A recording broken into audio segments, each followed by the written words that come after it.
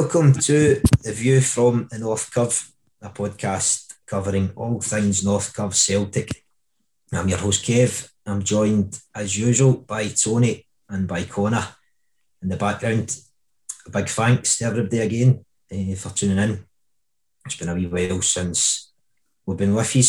The last time around would have been as part of our wee series on the 40th anniversary of the hunger strikes. We spoke with Tommy McCourt, we spoke with Tony O'Hara, a couple of cracking episodes that I hope you all enjoyed. And this time we're back with you to speak on some more pressing matters that are going on now. There's some stuff planned and coming up this weekend. We thought it would be a good time to get a wee chat between us and kind of let everybody know where we're at, sort of thing. So we've got a couple more bodies on. Martin and Paul, that you maybe recognise for some previous episodes. Troops, cheers for coming on again. How are we all? All good? All good in the hood? Good, mate. Thanks for having us again. Thank you. So, Troops, sort of, as I said there, more kind of pressing matters with some stuff planned, obviously, this weekend. Process planned this weekend. Thought it would maybe just let maybe yourself, Paul, if you want to come in, mate, and speak. We can maybe start off with speaking about, maybe the original demonstration and stuff that was planned, the boycott, and spend a wee maybe 5-10 minutes just explaining to people, kind of letting everybody know sort of how we got to here with this stuff happening on Sunday. Aye, mate, no bother. Listen, cheers for having us back on again. Folk must be getting a bit sick of listening to me and Gemmell talking about these issues, but the sad reality is that we're in a bit of a fucking state at the moment, you know what I mean? And, we badly need the support to come together to take a bit of action to try and stop the rot, to try and put pressure on our board to act in the best interest to the club and the best interest to the supporters. So a demonstration's been called for Sunday, as people will hopefully no doubt be aware of. So the plan is to meet at the Celtic Way at 1 o'clock. And try and send a message to the Celtic board that we're sick of it. We're sick of what happened last season, but we're sick of the fact that year after year now, we're repeatedly ill prepared for the early rounds of the qualifications for the Champions League and the Europa League now as well. We're sick of the fact that they seem utterly incapable of learning a lesson. You could have took any kind of random supporter that watched us last season who would have been able to tell you some of the things that needed done, some of the positions that needed strengthened, different ways in which the club so obviously needs modernised. Yet the people who get paid vast sums of money to make these calls have somehow been blind to it. And the support's had enough. It's as simple as that. The support's had enough. And hopefully, we can go along. We can still, put across a positive message. We're all behind the manager. We all desperately want him to do well, and it's refreshing to hear somebody who's been as honest as Ange's been. He's been, he's not held anything back. He's been absolutely clear that he's been onto that board. He's been onto our CEO or chief shareholder, and he's told them that we need players and we need players badly. And hopefully, we can amplify that message for them. Angie's done it. We've got a couple of new players in this week, which is positive. It's a bit too late for the Champions League, which is unfortunate, but it's also not enough. We need strengthening, really all across the pitch. And hopefully what we can do is go and make a demand to the board that says Celtic support has backed that club once again, throughout, COVID uncertainty. I said before, there wouldn't have been a single club in the world that sold as many books as we did last season without fans getting in and being expected to pay full price. We've done it again. We've renewed in huge numbers.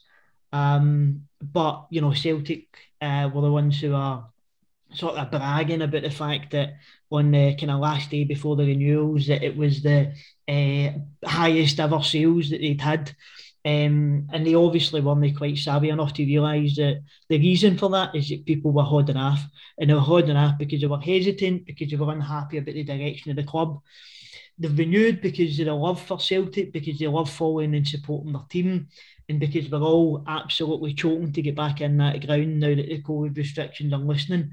But make no mistake, there's still unhappiness, there's still anger within that support. And what we want is for the board to really get their act together to help give Ange the resources to deliver the success that we all crave. And that's what we hope to do for Sunday. I know you've asked a little bit there, mate, about the kind of original kind of decision that was taken. So we intended to have a sort of rally for Ange to welcome him, to try and give him that support ahead of the Preston game. Unfortunately, we were given information that the team wouldn't be arriving by bus, so the decision was taken to kind of call it off. But really, there've been discussions going on all summer, mate, and that's probably what it comes to. So this demo's been called not by the Green Brigade, not by Celtic Shared, but by kind of 5 different fan organisations, including the North Curve, the Boys, and the Celtic Trust, who are all working in tandem. You know, there's real unity across those organisations right now. They're all pulling in one direction. Because we all want what's best for Celtic.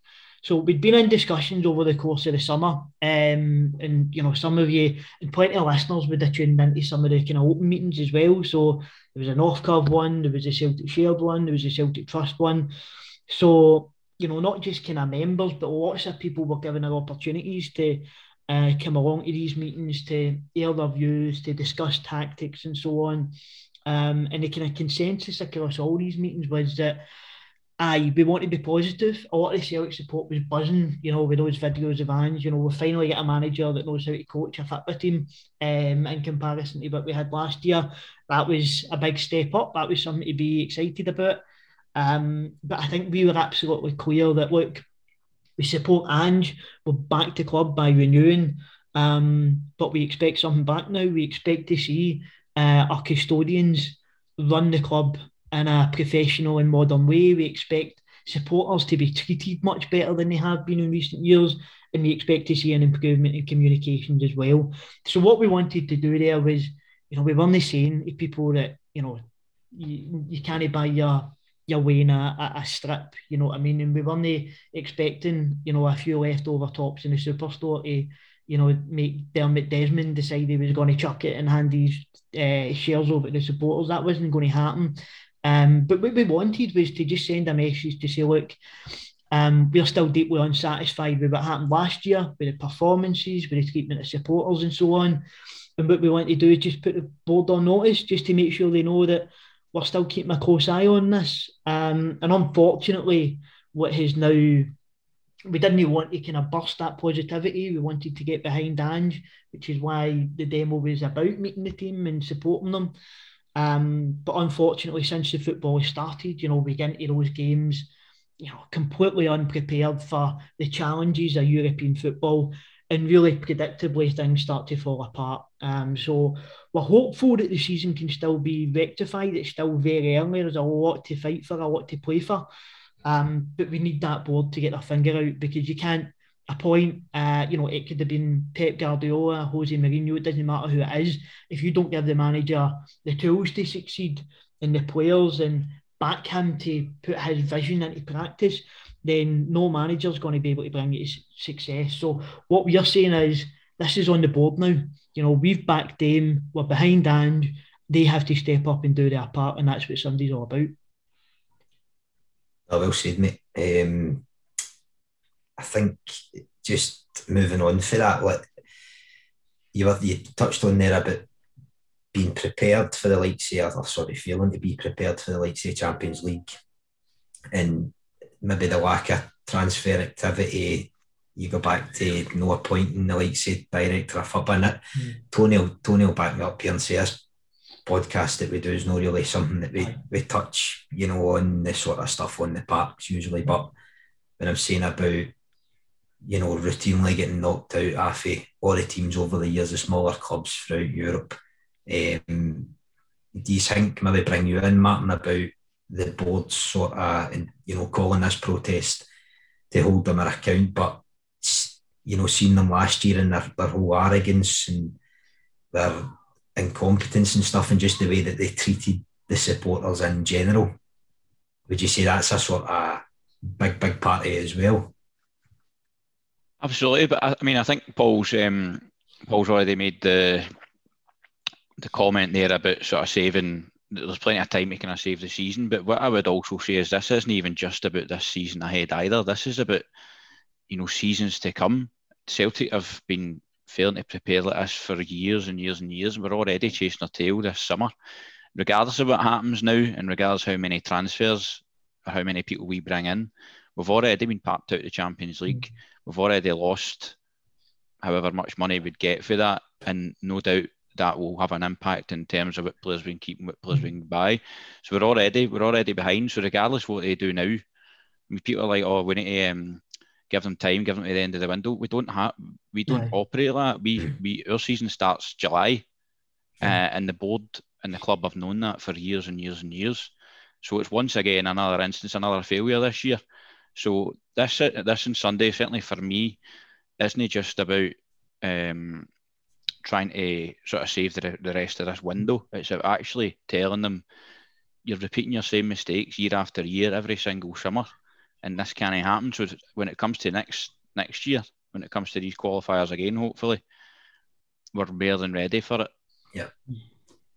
See what you're saying there, Martin, as well, that you were saying that our season starts in July. Even our preparation for this season, that should have started in December, January, because everybody, we were calling for Lennon to give the bump for, I can't remember, for October, after the first Dob game, round about then kind of thing. But they gave them a chance out of the January, and you saw it still wasn't working. So for the fact that it took them for when Lennon got the bump to when they appointed the new manager, and even at that, the people working in the background, they know who's no wanting to be here. Mm-hmm. They know what positions they're going to need filled, and how it's took them that long to bring that man in, and then to bring the players in. They're still no even brought the players in. Actually, I mean, it's that background work that should have been happening for January, February, and we're still not doing it now. There's a certain level of irony for me that we get packed out of Midtjylland, who, by their own admission, are in quite a similar period of transition, if you want to call it. But Midtjylland are, in many ways, the total opposite of Celtic. They're about 20 years old. But not only that, Midtjylland operate in a very modern way, and they've got a model that works for them. So even though they're at this, by our standards, a very, very small club, they've got a model and a structure in place which allows them to operate more professionally than we do, which is an absolute shambles. Midtjylland appointed their manager at this period of transition in around the same time as Ange was appointed Celtic manager. In that time, they've signed 4 first-team players, 3 of which were ready, and 3 of which were ready to play against us and started against us. Meanwhile, we were scraping about the academy to find a centre-half pairing.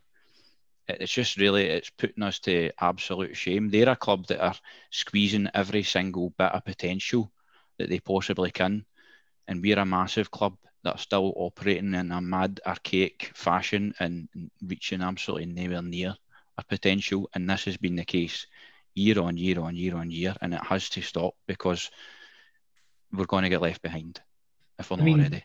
Kev makes a good point about, like, this obviously isn't the podcast for sort of in-depth football analysis. It's not really what interests any of us, I'd imagine. Not that we're not interested in football, but it's no area of expertise, and I'm sure there's other podcasts that are sort of a better place for that. But it doesn't take, like a Jose Mourinho, a professional analyst, like someone who watches or coaches or works in football to kind of realise how fucking terribly we've been run. We often make the claim about being a Champions League club. We've made the group stages twice in the last 8 years. Each time knocked out in the qualifiers by a club with fewer resources, a smaller budget. I think the last time we get knocked out by a club with a bigger budget than us in the qualifier stages was when we get beat off Arsenal under Tony Mowbray. Every other time, it's always some club from a kind of provincial league with a smaller fan base, smaller revenue, yet what you tend to find is they're a better run football club than us. And that's the exact problem. And, you know, as we've said, that it's not just that it's this season, it's a pattern. When was the last qualifier we went into with a settled back four? With a full strength 11, it just doesn't happen. And Tony's right that unfortunately we all knew that from the 2nd of January, the league last year was done. You know what I mean? They'd obviously decided they were keeping Lennon for whatever reason, but they had so much time to get in, like a director of football, a chief scout, whatever you want to call them, somebody to oversee a complete kind of sea change in terms of the squad. But we've got so much dross, it's still with us that we've not moved on. We've got so many positions that are either filled with kind of youth players that we're having to squeeze in, or we're looking to the bench to bring in players who are 4 or 5 years past their peak ways, and it's nowhere near good enough. And the problem is that if Angie's saying that the board on the understanding that they needed a few players in, when we probably need far more than that, it tells me that they don't understand the severity of the state we're in as a club. And that to me kind of brings me back to when we had, like, Martin, you'd have been there, when we had the meetings with like Peter Lawwell about like the fan value and stuff like that, as well as the kind of public statements that were made. And a lot of it was just sort of about COVID, this, bad luck, that, poor form here and there. And it was almost treated as though last season was like a freak, just popped up out of nowhere. Nobody's really responsible for it. And, we'll go again next year. But that tells you that they've not learned a lesson. They've not made any changes. Andrews came in for Lennon, Mackay's in for Lawwell, but structurally nothing's changed. The board are still the same, the ownership model's still the same. We've not changed anything that I can tell in terms of coaching, scouting, fitness, nothing like that. So just by changing a couple of bodies, you're not going to change the overall quality of that team and what we are seeing out in the park. So really, it's time for us to go and demand and say, look, the only world class, I think it was Don Mackay who said that he wants to make Celtic world class in all aspects. The only world class aspect of Celtic is the support. And here we are demanding that board starts to live up to some of the promises they made when they tried to sell the season tickets.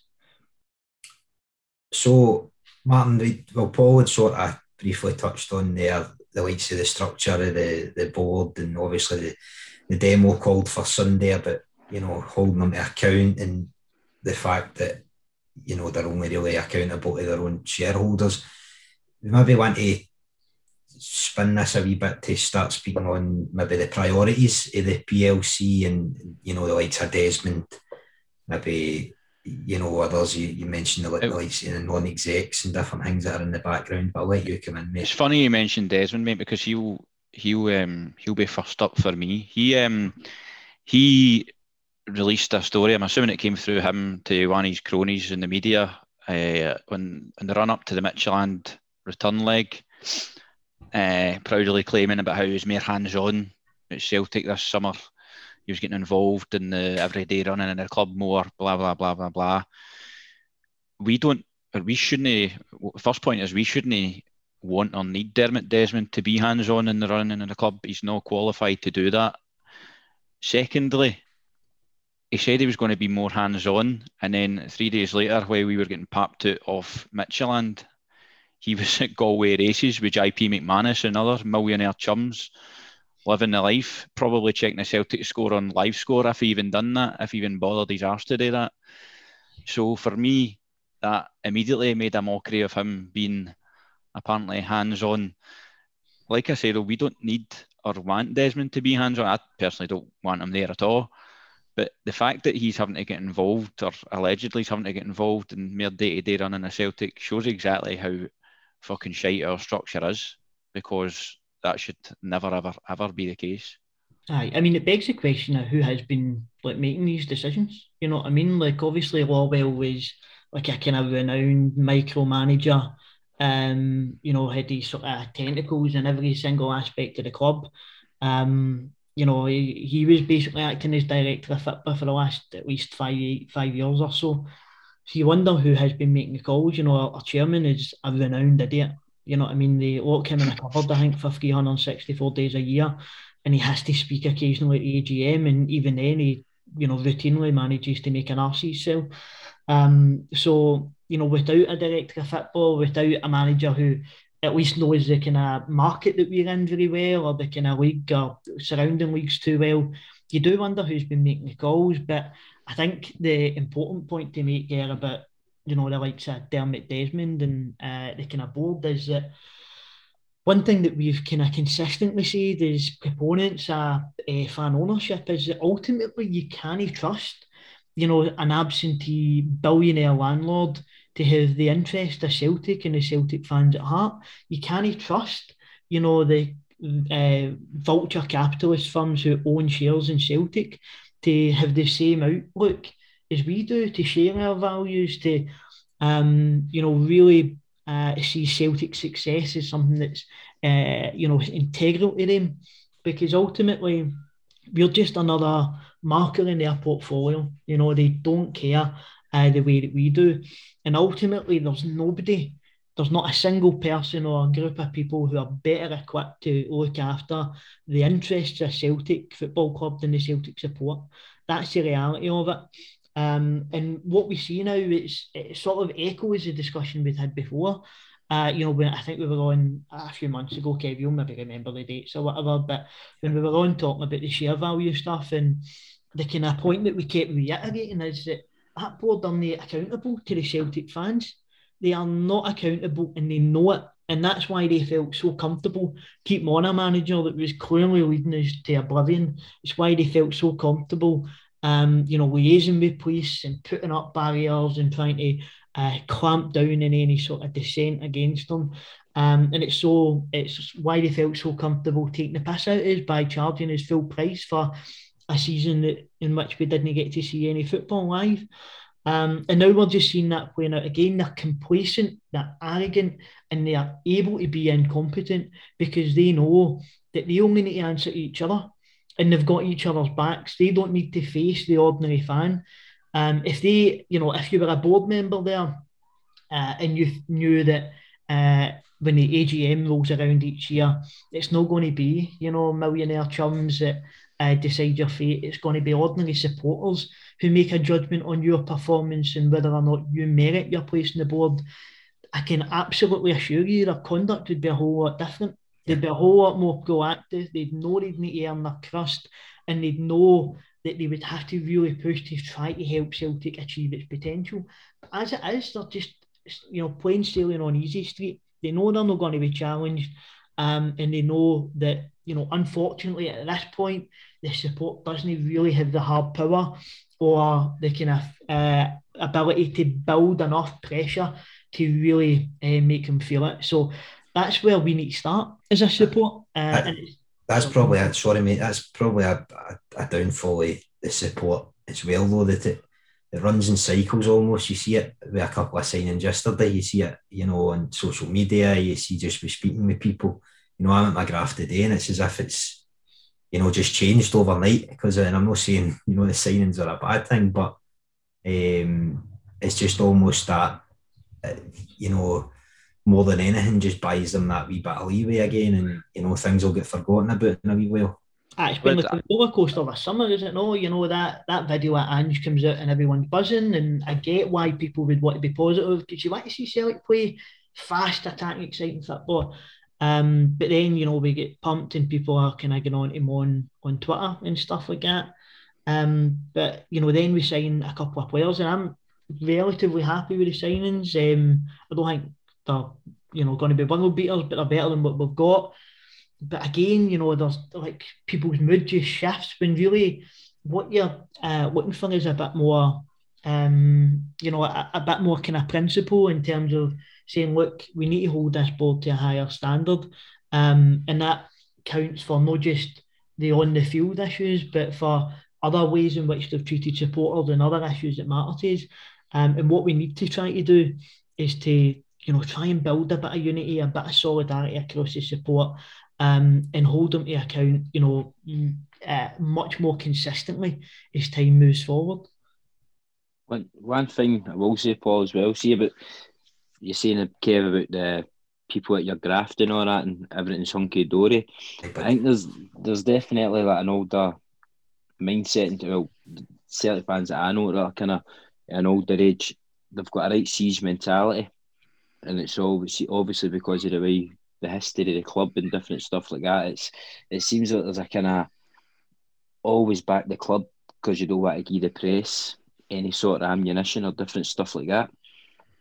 And it's a comment you'll hear quite a lot. Maybe I hear it a lot from our older kind of boys at work with, but that is something you see. But they'll say like it's the protesting kind of thing. It's not really in with the history of the club. It's not how we do this. It's not the Celtic way. And anybody knows like a little bit about our history will know that's not true. Like for 1889 we had splits, and McQuillan went and started Glasgow Hibernians, and then we had the protests about turning into a limited company. You had the break clubs threatening the boycott, and I think it was 1896, 1897, because the board had fucked them all regarding tickets. And there was various protests, 40s, 50s, right up to the mid-60s, where there was trouble outside the stadium about the lack of success. And actually, like one of the first ever Celtic fanzine that started, the Shamrock, that happened in the early 60s just because of the lack of success with the team. But again, the support's fickle. They brought in Jock Stein in 65, and everybody's obviously a successful team meant a happy support for the most part. But then when things changed again, for I think 89 the fanzines kind of started. They're not reviews and different stuff like that. And they were protesting like fucking people didn't want to know. And this was the malaise that was going right through the club. People were picking up on that for 89 and nobody was interested. Save Yourself started in 91. It was going all right. Cut a different demonstrations, talks and that in the halls. Celtic cut a wee bit of a purple patch. Support didn't want to know. And that kind of fell away to Celtics for Change started in 1993, which eventually got to change. It happened in the club, but it's a long slog, and so like even though I don't think you'll change everybody's mind, it's important for folk to know that kind of protest and agitation and that it's always been there in the history of Celtic. And although there's no always instant change or instant success, it's important that the most important people be the club, the fans. We take them to task, the ones that run it, and that's basically what we've been trying to do for the past couple of years. I think that's sort of the main aim for Sunday. I mean, Paul Martin, you can come in off the back of me, but the main aim is just about, getting bodies on the ground, trying to build that wee bit of, as I say, these cycles and the mood, how big the Celtic support is, that's always going to be there. But if we can at least, try and grow what we're trying just now and try to get that bigger, stake and sort of no fan ownership anytime soon, but just more being able to grow something and a bit of unity to eventually hold the people that are running the club to account a bit more. In the simplest terms, mate, I am sick to the back teeth of posting on WhatsApp chats and posting on Twitter and social media and reading on WhatsApp chats and reading on Twitter. Martin, I think as well, sorry mate to hang me in, but me and Tony had mentioned before, and maybe yourself, Paul, but everybody's sick of gathering outside the fucking front doors, I know, on the Celtic way. Honestly, absolutely sick. Painting banners and stuff, but you're backed into a corner with them. Nah, I know, but that's what I mean, mate. The thing is, we've, without what I blow out the rain trumpet about Celtic shared in the group and that, but we've been doing our bit, and we've obviously we've kind of put our heads above the parapet for the last few years about this, but it needs more than that. It needs fans to actually gather starting this Sunday to get away for their phones and their chats and actually be there in numbers and show them that no, this is it now. Like, we're not going to have this anymore, because the time for tweeting and the time for fucking moaning on WhatsApp is done. It's done. So the only way that people can actually affect change is actually getting up after arse and fucking being there to be counted. And it starts on Sunday for me. So, Martin, you'd kind of touched on there a wee sort of call to arms, if you will, about, maybe getting away from social media and, just pushing for just more bodies on the ground, and the likes of the demo on Sunday being the best place to start. But I'll let you come back in, Paul, with just more to kind of, we're sort of wary of the time as well. We don't like, these episodes running too long for everybody listening in, but to kind of maybe then wrap up, what would you sort of say, mate, as a kind of main aim for the demonstration on Sunday, and, can lead on for there? I mean, first of all, it's no wonder that Martin wants everybody off social media, given he's been manning the Celtic Shared account and some of the nonsense we've been getting today. Deserve a medal for biting my lip virtually. You do, mate. But in terms of, first of all, what we want is we want a good turnout on Sunday. We want to have a bit of a show of strength in terms of the feeling that exists out there within the support. Ideally, in a perfect world, what you want is the Celtic board to then sort of wake up and start to modernise the club, start to bring in players that can deliver success, start to treat the fans fairly, and start to give us a voice in the club that we all love. But, that's a bit of a tall order, and I don't think anybody in their right mind expects kind of one protest to make that sort of change. So what we'll be doing is we'll be, same as groups ever done, mate, we'll be there to support the manager, to support the team. Hopefully we'll be back in the ground soon and all, and we can give them that sort of vocal, passionate support that we're renowned for the world over. But we've been clear as well. We've been crystal clear that, we are extremely unhappy with this board, with its conduct in terms of how it's treated fans, how it's managed the club.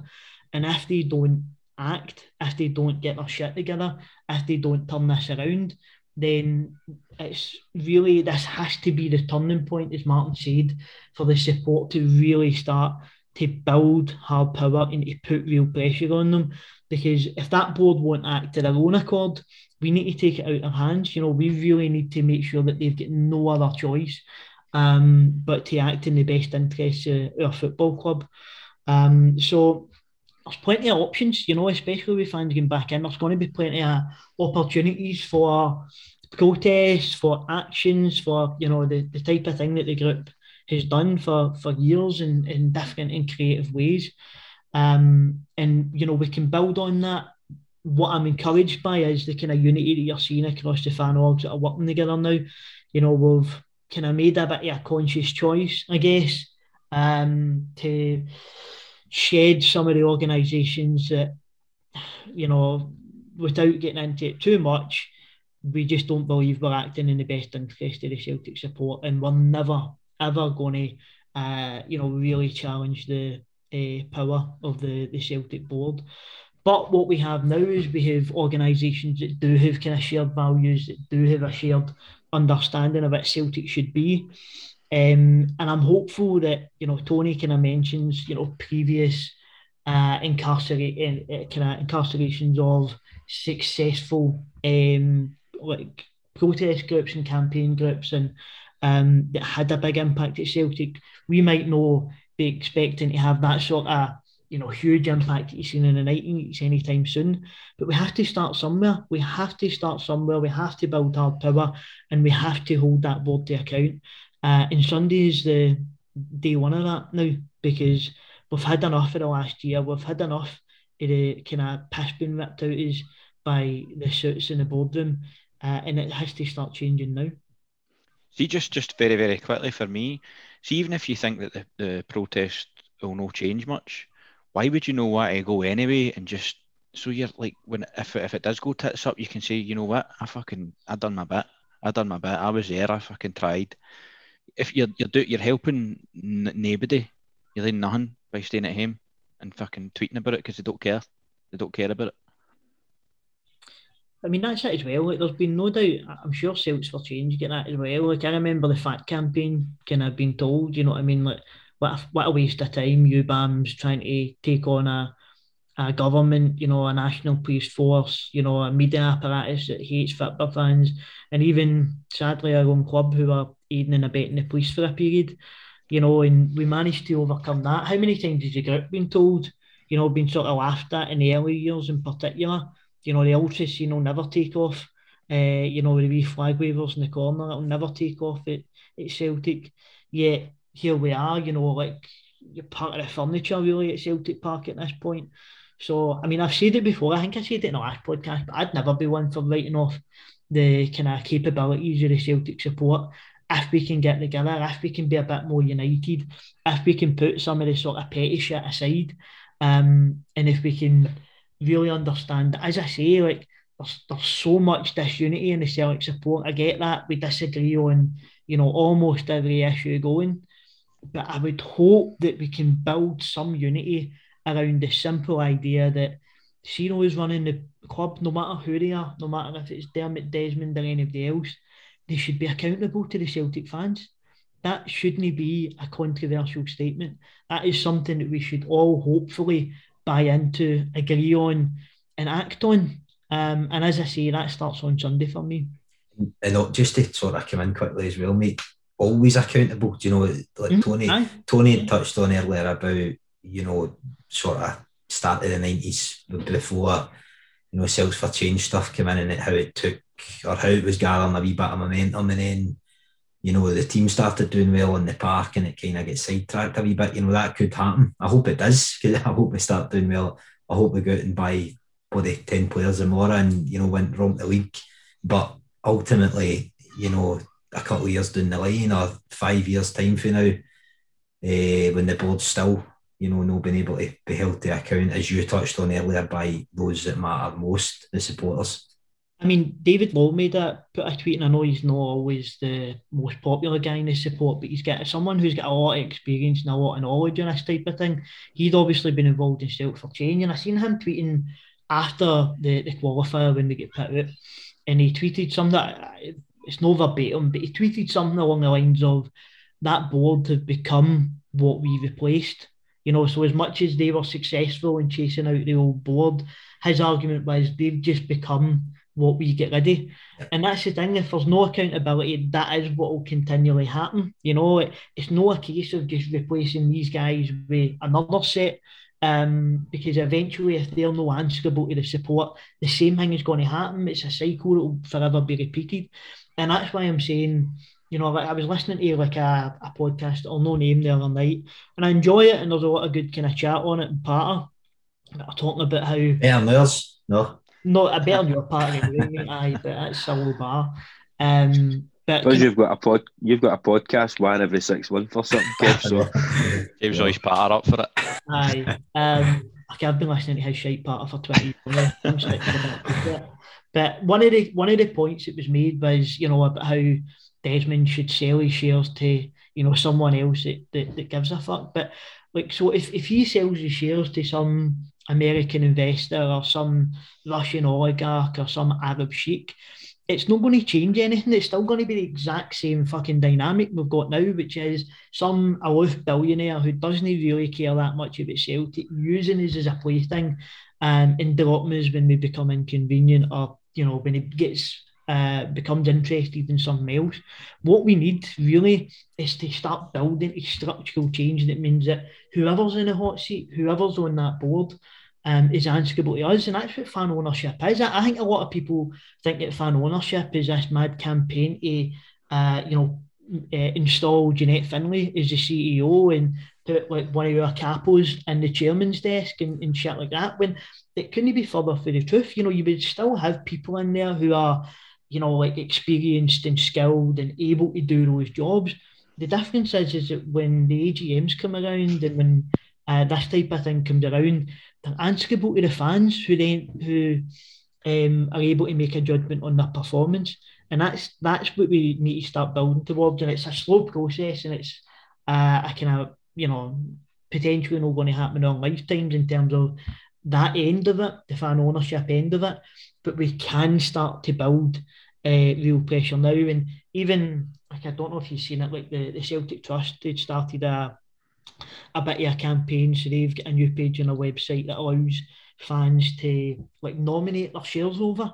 So approximately, if I'm speaking to them, approximately 20% of the shares that are kind of out there in terms of ordinary shares that allow people to vote, 20% of them are owned by ordinary Celtic fans, everyday Celtic fans. So if you could get, I think it's 5% of that nominated over, so that would mean that people still own their own shares. You know what I mean? But what they do is they just nominate them to the trust to allow the trust to gather them together to vote as one block. If you can get that to 5%, which is a tall order, by the way, it's a big ask and worth a lot of money and all the rest of it.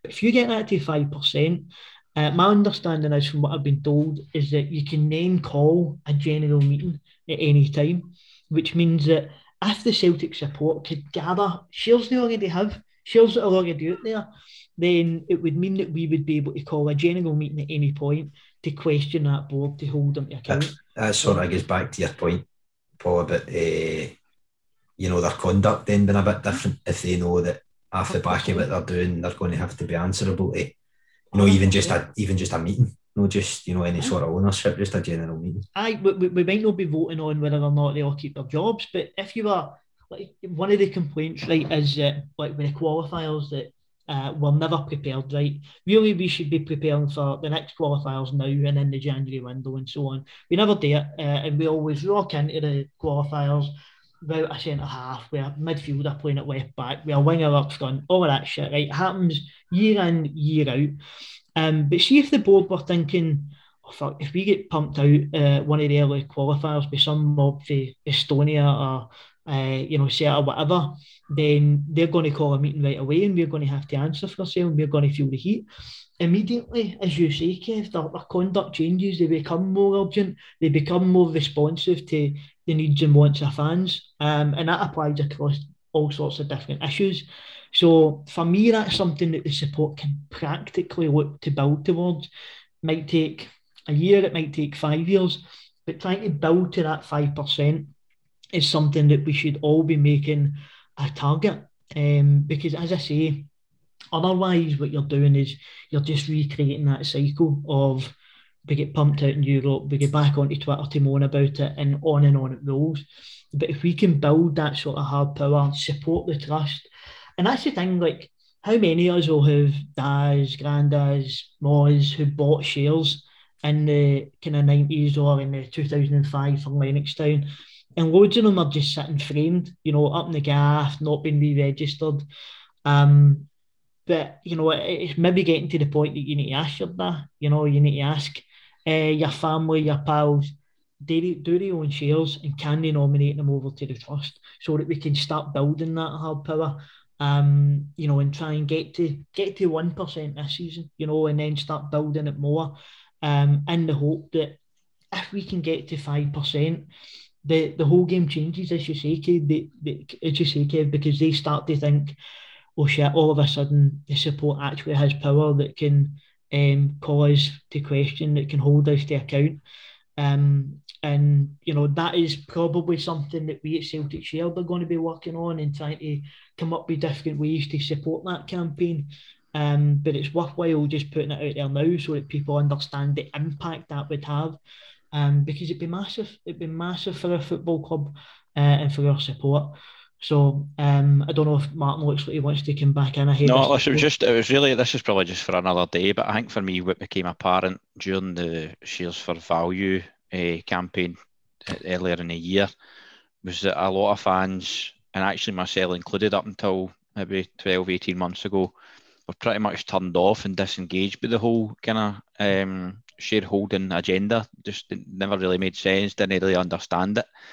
But now I think that there's a big need for the sport to be educated, particularly kind of young up and coming fans who, going to be around supporting the club for 30, 40, 50 years, for them to be educated on the importance of this. And I would urge anybody to start sort of looking into it already.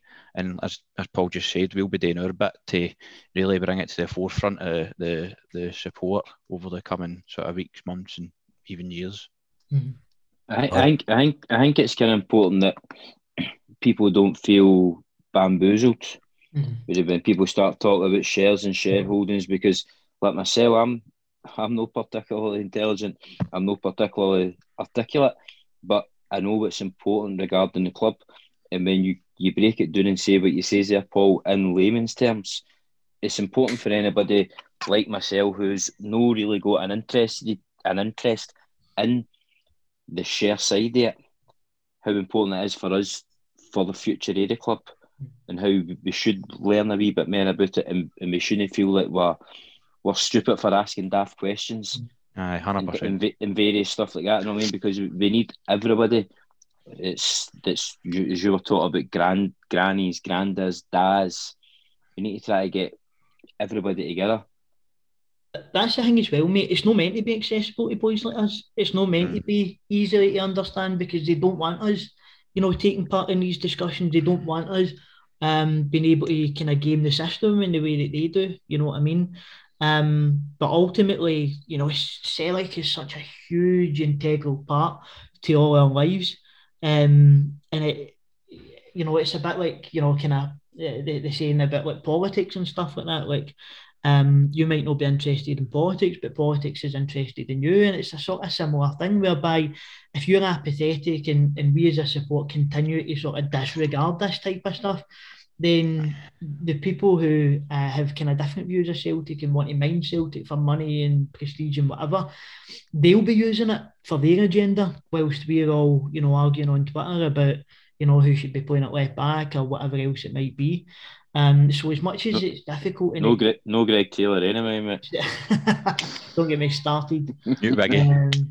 But my point is that, we can't really afford to just be dismissing it anymore, because we can see what the priorities are of the people running the club when we just leave them to their own kind of task to pursue their own agenda, because they don't have the interest of Celtic, they don't have the interest of our support at heart.